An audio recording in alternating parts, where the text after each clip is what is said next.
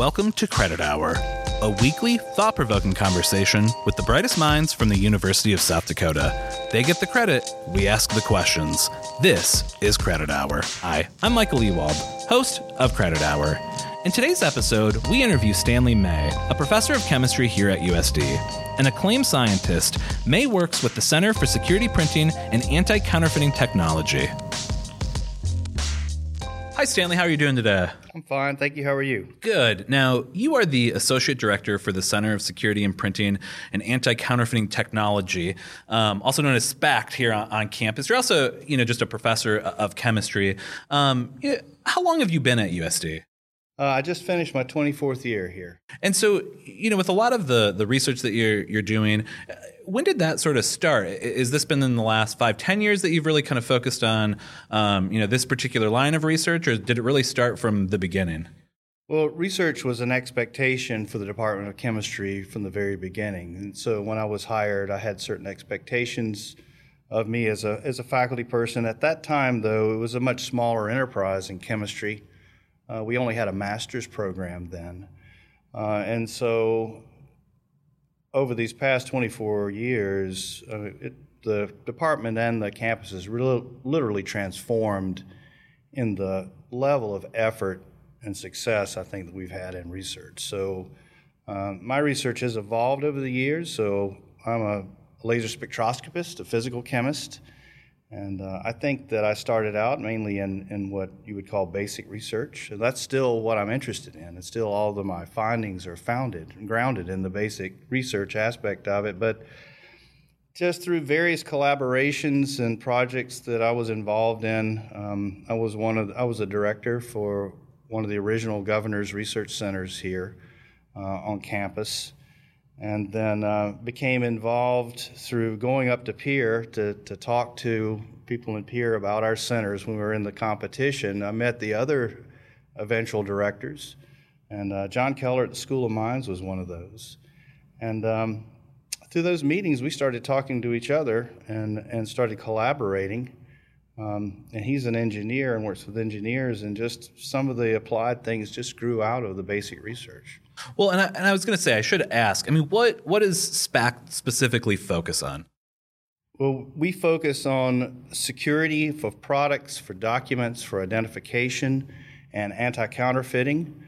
And that can be for almost anything. Right now, that technology, or at least one branch of that technology, is licensed to a company called Secure Marking.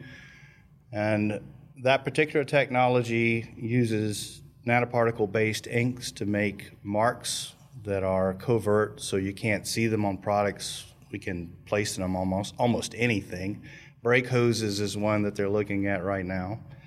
But it also carries information in it. And so we have reader technologies that can make these things visible and also decode the information on it. And so that whole system approach is very, very powerful because it allows you to, once you read these things, you can access your database. So in supply chain management, I've learned about this. I knew nothing about it before. A big thing is track and trace.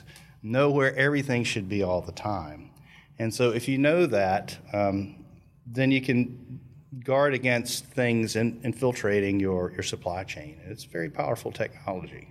Well, and it's so interesting to me. I remember as a high school debater learning about, pharmaceutical, drugs in Africa. And it was literally a debate case that we talked about way back when, 10 years ago, was how do you somehow track, the pharmaceutical products that aid organizations might be delivering, but sometimes, are caught by corrupt governments or, various factions if there's a civil war and they try to steal, those pharmaceutical grade products. What other, it's also interesting to me when you kind of pharmaceuticals is a huge problem in the third world. Even here, it's 1% of pharmaceuticals are counterfeit, and so that can have devastating consequences. And it's just there's not the regulatory systems in Africa. I think in those countries they estimate around 30 or more than 30% are fake. Yeah. What would be some other maybe applied uses for a technology like this? You talk about the supply chain. I'm curious where else you might see this technology maybe creep up in the future. Oh, well, definitely in personal identification.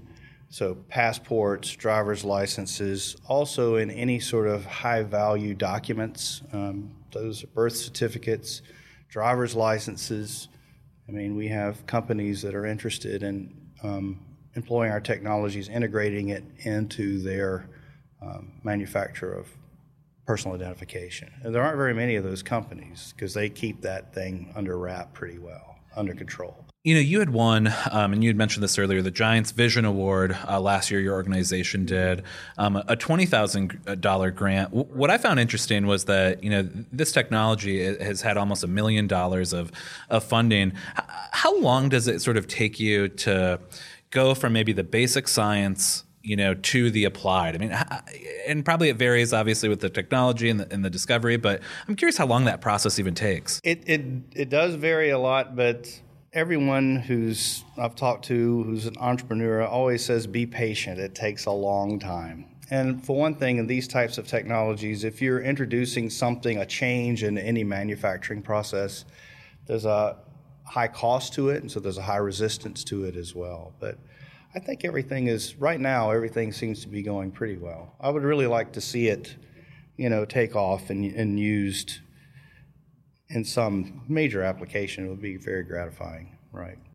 Another really cool grant that SPAC has just received, and again, we should mention that this is a collaboration between scientists at the University of South Dakota, the School of Mines and Technology out in the Black Hills, but you all... And they're participants at South Dakota State as well. Oh, South Dakota State as well. The people that I mainly collaborate with are at the School of Mines. You all received an $840,000 grant to research and develop a handheld device that will read fingerprints and potentially collect DNA.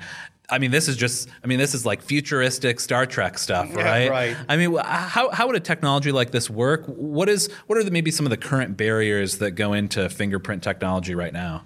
What the grant is for is really a whole system because it's based on the way that the fingerprints are developed themselves. And so there are challenges to all types of fingerprint development. Some of it depends on, there's no one technique that works for all surfaces. And so some surfaces have very busy backgrounds, do you know what I mean? If you have a lot of graphics or anything on there, then it's hard to develop the fingerprint out of those graphics for something that just uses normal light. And so our technology works by using these nanoparticles, these upconverting nanoparticles, that generate 800 nanometer light, which is further out beyond the visible range, so you can't see that.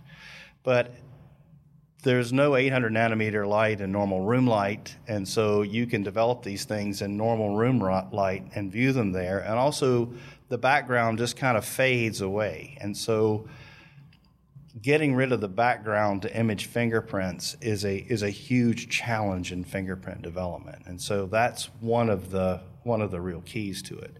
And then we're hoping also that we can use the nanoparticles to essentially, if you want to think of it that way, scoop up the DNA off the fingerprints. Because touch fingerprint technology is still tricky, and so they want to be able to have the double whammy of not only having the fingerprint image but also being able to extract DNA from the fingerprint. Well, and I was going to ask, how does the DNA extraction component of it work? I mean, is it the particle, and then you try to collect the particle, which has captured some of the DNA? That's correct. Yep. It's just kind of crazy to me. I mean, you see the CSI, I guess, shows on TV, right? And people kind of taking off pieces of tape and trying to get a fingerprint. I mean, this would totally revolutionize the way... Believe me, it's much easier on CSI than it is in real life. They don't show you how hard these people actually work to get to these nice results.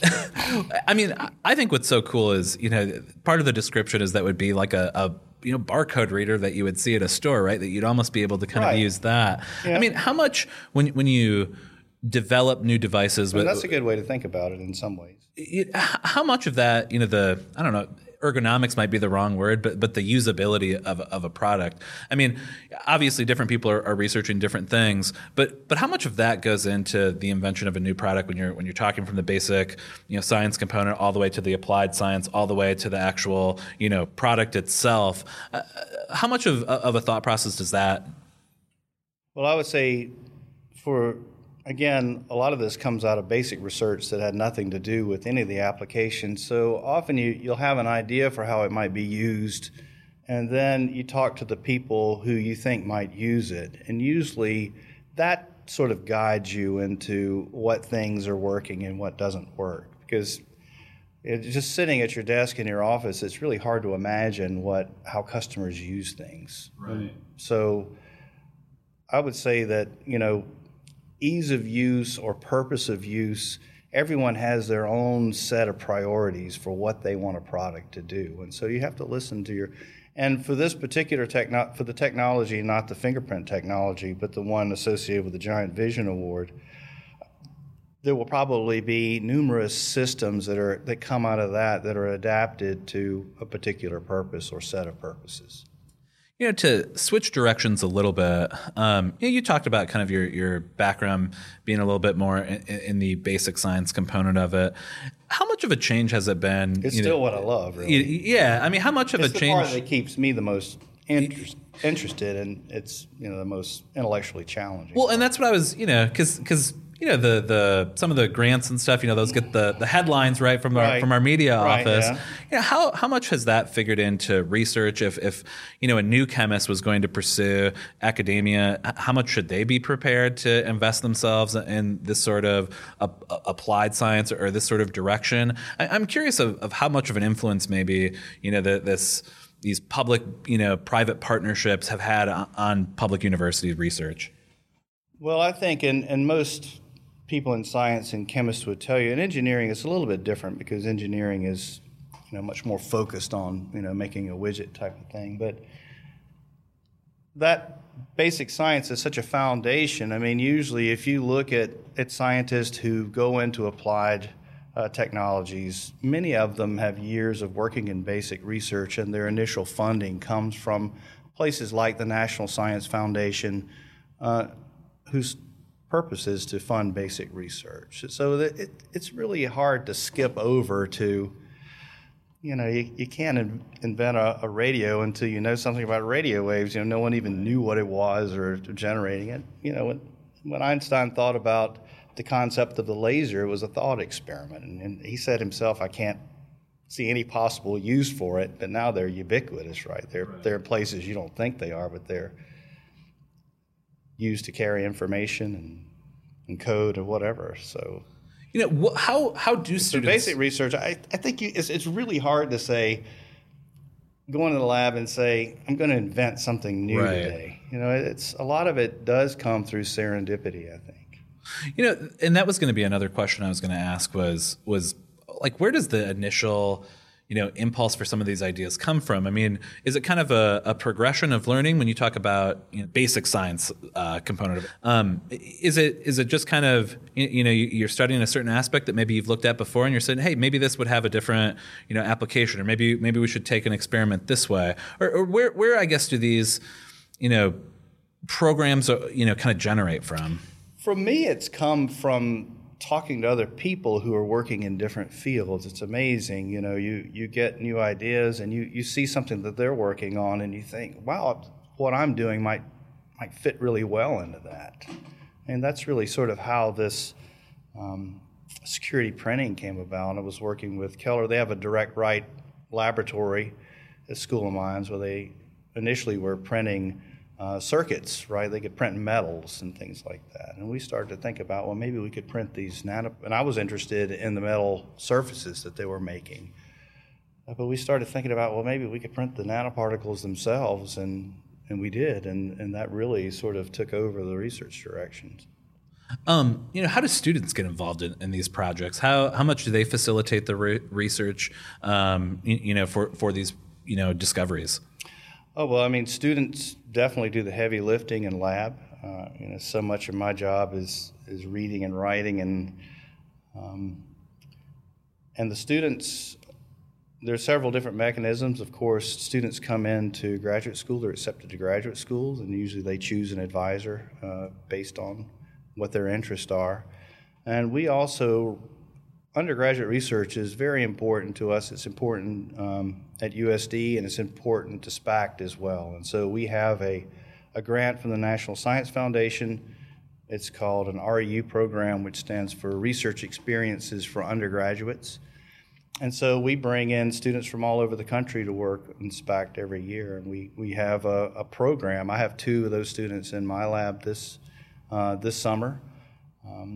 We have meetings. This year we we did the Folks March. Oh, awesome. And, outside of Rapid City. That was fun.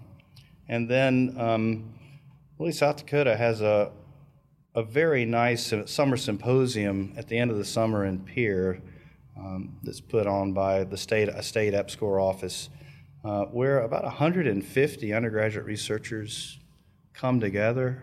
We have a meeting. They do a poster session. It's very impressive. And often there are program officers there from funding agencies or people in science that the students might be interested in. It's really a very, very inspiring event. And that was a question that I wanted to talk about as well was, the collaborative efforts that it takes. You talked about, the School of Mines and Technology, SDSU. Obviously, you bring, student researchers from, all over the United States, maybe the globe, to come for some of these summer research programs. Why is that scientific collaboration important? I think because science has become so multidisciplinary in general, and engineers can do things and they have capabilities and facilities to do things that I can't do in a chemistry lab. And I think also for developing new ideas, you just have such a set of different perspectives. And it's hard to collaborate at first. The communication issue is hard. You speak different languages, and a lot of people get frustrated and give up. But if you stick to it and start listening, you learn to hear what they're saying, and a lot of new ideas come from that type of environment. I think that's sort of one of our philosophies is that, and in the REU program, we have students from chemistry, math, physics, I can't even say how many, engineering. And so it's a very multidisciplinary group. And that's where science is going. That really is where science is going. Well, I was going to ask if you could maybe there's still a place for the lone genius in the lab, but for most scientists, I think working with a broader community of people who have complementary skills and ideas has proven to be very productive. If you were going to give maybe a singular piece of advice to an aspiring, chemist or scientist, what would that be? Oh, a single piece of advice. One piece of advice would be to do what you should be doing for your own science and what you feel is right for your career in science. And I don't mean that in a mercenary way, but I just mean most people have a sense of vocation who are doing that. And sometimes an administration or even a state government, they'll go all in on some sort of fashion. They'll be really hot on something. And once that fad fades, if you were all into it, then you've hurt yourself. I think you have to look inside yourself and know what type of scientist you are and know what you want to work on and know what your goals are and stick to that. To kind of switch gears again, and I'll be honest, we'll probably cut this up a little bit and make it flow. But I'm curious how educating students maybe has changed since you've been here, 24 years. Obviously science, you discover new things, but maybe the basic, building blocks, the chemistry 101, I don't know how, has that changed significantly? That really hasn't changed that much because that's all still true.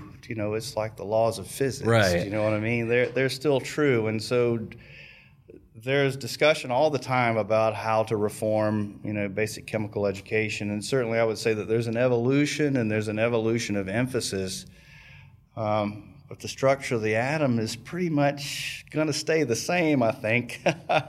And so I think what has changed is sort of the professional development aspect of it. I mean, in chemistry, we try to get all of our students involved in the lab or in internships. Almost all of them do some intensive summer research experience. many of them go on to work overseas or other parts of the country. So for me personally, I've come to see more and more the importance of what happens outside the classroom and just how important that is, that faculty in chemistry don't just teach classes, they're mentors. We're trying to help our students accomplish their goals and go on and really achieve great things. And they do. They really do. How is technology? Our students have really been spectacular in their accomplishments. How has technology maybe changed the way that you deliver, education? Well, of course, there's the PowerPoint. I have to admit I'm a little bit old school on that, particularly in physical chemistry. I use the board a lot. I tried PowerPoint for a while, and the student said, just don't. So, because when you're going through a lot of math and derivations and stuff, you really need to be writing that to pace yourself. I would say that the main thing has happened outside the classroom, and that is also what's enabled this nanotechnology revolution. And that's not so much what we know about nanotechnology initially. I mean, the initial elements of nanotechnology were described in the late 1800s with gold nanoparticles, but these instruments that allow you to analyze what you've made, that allow you to view them, the electron microscope. So we have 2 electron microscopes in chemistry. That's just changed everything because before you just didn't know what you had. And so if you don't know what you have, you don't know how you're changing it, and it's hard to decide directions. And so that part, and the students at USD, the undergraduates as well as the graduates, that affects them, I would say, tremendously, even whether they're aware of it or not. You take it for granted; it's there in front of you. It's the only thing it's the only situation you've ever known, but it's just been a sea change in terms of what we're able to do. That's really this technology that's enabled this huge nanotechnology revolution. Well, and to back up a second, what is nanotechnology? Well, and that's a lot of people would give you a lot of different answers, but it's basically using particles that are smaller than 100 nanometers, and usually these particles have some special functionality that is somehow related to that small size. And so some things have completely different characteristics as they go smaller. I mean, gold, I used gold as an example. So macroscopically, gold is a shiny metal, gold, yellow metal. But as nanoparticles, the color changes with size and dimension. So it changes its optical properties, it changes many of its physical properties. And so things like quantum dots, you may not have heard of those, but those are semiconductors. Semiconductors and light-emitting diodes, but they change their properties. They change the wavelengths at which they emit light based on size once you get to the nanoscale. And so what kind of applications, does nanotechnology, what maybe has nanotechnology in it right now that I might not realize and use every day?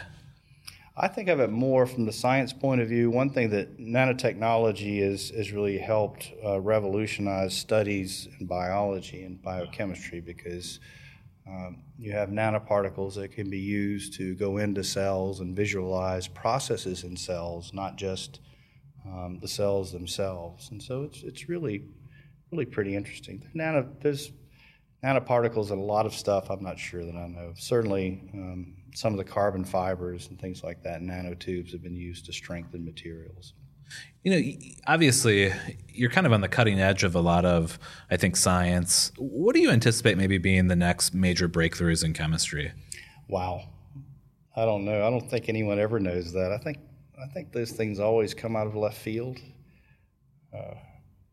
It's one reason where I always wonder about the wisdom of funding agencies deciding ahead of time what's going to be the next great thing, right? Just like I think, videotape technology is going to take over the world, you know what I mean? And then there's your DVDs somewhere off, and then you're stuck and you've painted yourself into a corner. The next great breakthrough, Boy, I don't know. That's a hard one to. Do you see a tendency maybe for a certain type of project to get funding? Is there a particular focus maybe in U.S. science on a particular field of chemistry or frontier, I guess, of chemistry? Well, one thing what occurs to me now that I think about it, I think that computational ability has become so developed now that the ability to use computers and theory and calculation to guide designs of things, to guide the development of new materials you can at least predict ahead of time what types of properties they have. So I would say that may be the next big revolution, in terms of the way we do things. And that's really already happening. A lot of funding agents expect you to have a computational aspect to any project that you have, to explain from a physical basis either what you see or to help guide you to what you're trying to achieve. So there's a project called like the materials genome, and that has that basic idea that just mixing things together and hoping you get something that's useful, you can only get so far with that. And so you can use theory and computation, because the computers have become so powerful now, to guide you in your efforts. I also wanted to talk about the Center for Fluorinated Material. Is that what it's called? Or Center for Functional Fluorinated Materials. What is that, and what does that center do? And so that center is run by Professor Haran Soon. And so fluorine chemistry is a relatively specialized chemistry. There are not that many people working in fluorinated materials, but fluorinated materials have very special properties. You can generate things that are super hydrophobic, and so they repel water very, very strongly. They can also stabilize chemicals. I think about 30%, I'm dangerous here in actual numbers, of pharmaceutical materials are fluorinated for various reasons. Teflon, for example, the no-stick Teflon, those are fluorinated materials. And for the phosphors that I work with, those are fluorine-based inorganic materials. And they can be difficult to work with because some of the fluorinated materials are highly reactive. What are the major goals of that center? The goals of the center are to become a leader in the research of new fluorinated materials in the United States and in the world. And we have several, investigators. So Haran Soon is already a leader in fluorine chemistry, fluorinated organic chemistry. And we have people working in different areas of fluorine chemistry. And so, again, it's this idea of bringing people together from different backgrounds to generate some sort of synergy. And so when you do that, you can also compete for larger grants that allow you to do more programmatic building, infrastructure building. And so that's the goal. The goal is to come up with new materials, new and useful materials. That's the overall goal. But the goal of the center itself in the near term is to start to compete for leadership in that area of chemistry. The last question that we generally like to ask guests, we hope is a little bit reflective. I'm curious, after the career that you've had, you talked about kind of the basis being in basic science and how that's still kind of your first love, although your career has really branched out into all of these applied science areas as well. You've seen dramatic shifts in chemistry and maybe the delivery of how you teach chemistry. What do you know at this point in your life for sure? What do I know for sure? Well, certainly it'll never happen for you if you don't try. I mean, the research is probably 90% failure and 10% success. I think that's something that chases a lot of people away from it. There's a lot of frustration in it. And so I think that you have to persevere in anything that you want to do, particularly in research, to make it work. Awesome. Thank you so much, Stanley. Thank you. Thank you for listening to Credit Hour, a weekly, thought-provoking conversation with the brightest minds from the University of South Dakota. Listening is 100% of the grade, so we hope you enjoyed the episode. Next week, we interview Jean Quick-Ducy and her son, Neil Ambrose Smith, two of the most acclaimed Native American artists living today. Until next time, go Yotes.